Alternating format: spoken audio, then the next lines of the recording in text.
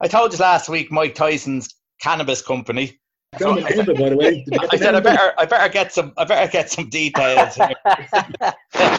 Yeah, last week we found out that Mike Tyson's Cannabis company was there in the first place, but was interested in both naming rights for Barcelona's new camp and jersey sponsorship with Everton Football Club. We didn't know too much about the company last week, but now we do. Tyson has been selling cannabis products since 2016 through his Tyson Holistic label. He's believed to earn $500,000 per month through his business, which offers marijuana strains, edibles and extracts. And that's just for starters. He's also planning to build a 418-acre weed-themed holiday resort that that he hopes will home to a music festival to rival Coachella and the world's longest lazy river, all thanks to the California laws that legalize marijuana.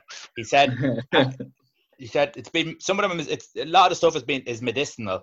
I have been fighting for over 20 years and my body has a lot of wear and tear. He's had 2 surgeries and it's helped to take his pain away.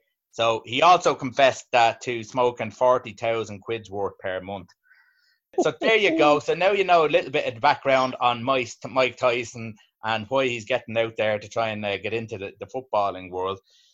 There was talk this week. I'll just go quickly to Dave on this one, Dave. Evander Holyfield is coming out of retirement. It's for he's looking for 4-round bites. Unite for Our Fight campaign, which is a campaign to help kids over in America, educate and things like that, just through the virus. If Mike Tyson's earning $500,000 and he's confessed to smoking 40 grand worth of marijuana a month, he might not be in the frame of mind to take on Evander, will he? True, but if you look on the internet over the last day or two, he's dropping the pounds like it's nobody's business. He's on some meat-free diet and he's training hard. So that's what's ramped up the rumours.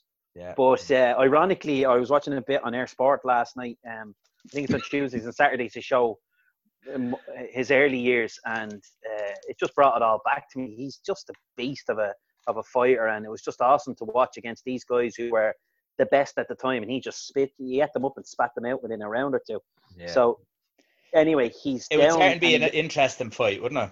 100%. But you've seen the meme of poor old Evander Holyfield's face mask where it's only sitting on one ear. They could listen. It would make, if they did it for charity or whatever, it'd make a fortune, as we all know. We'd love to see them at it.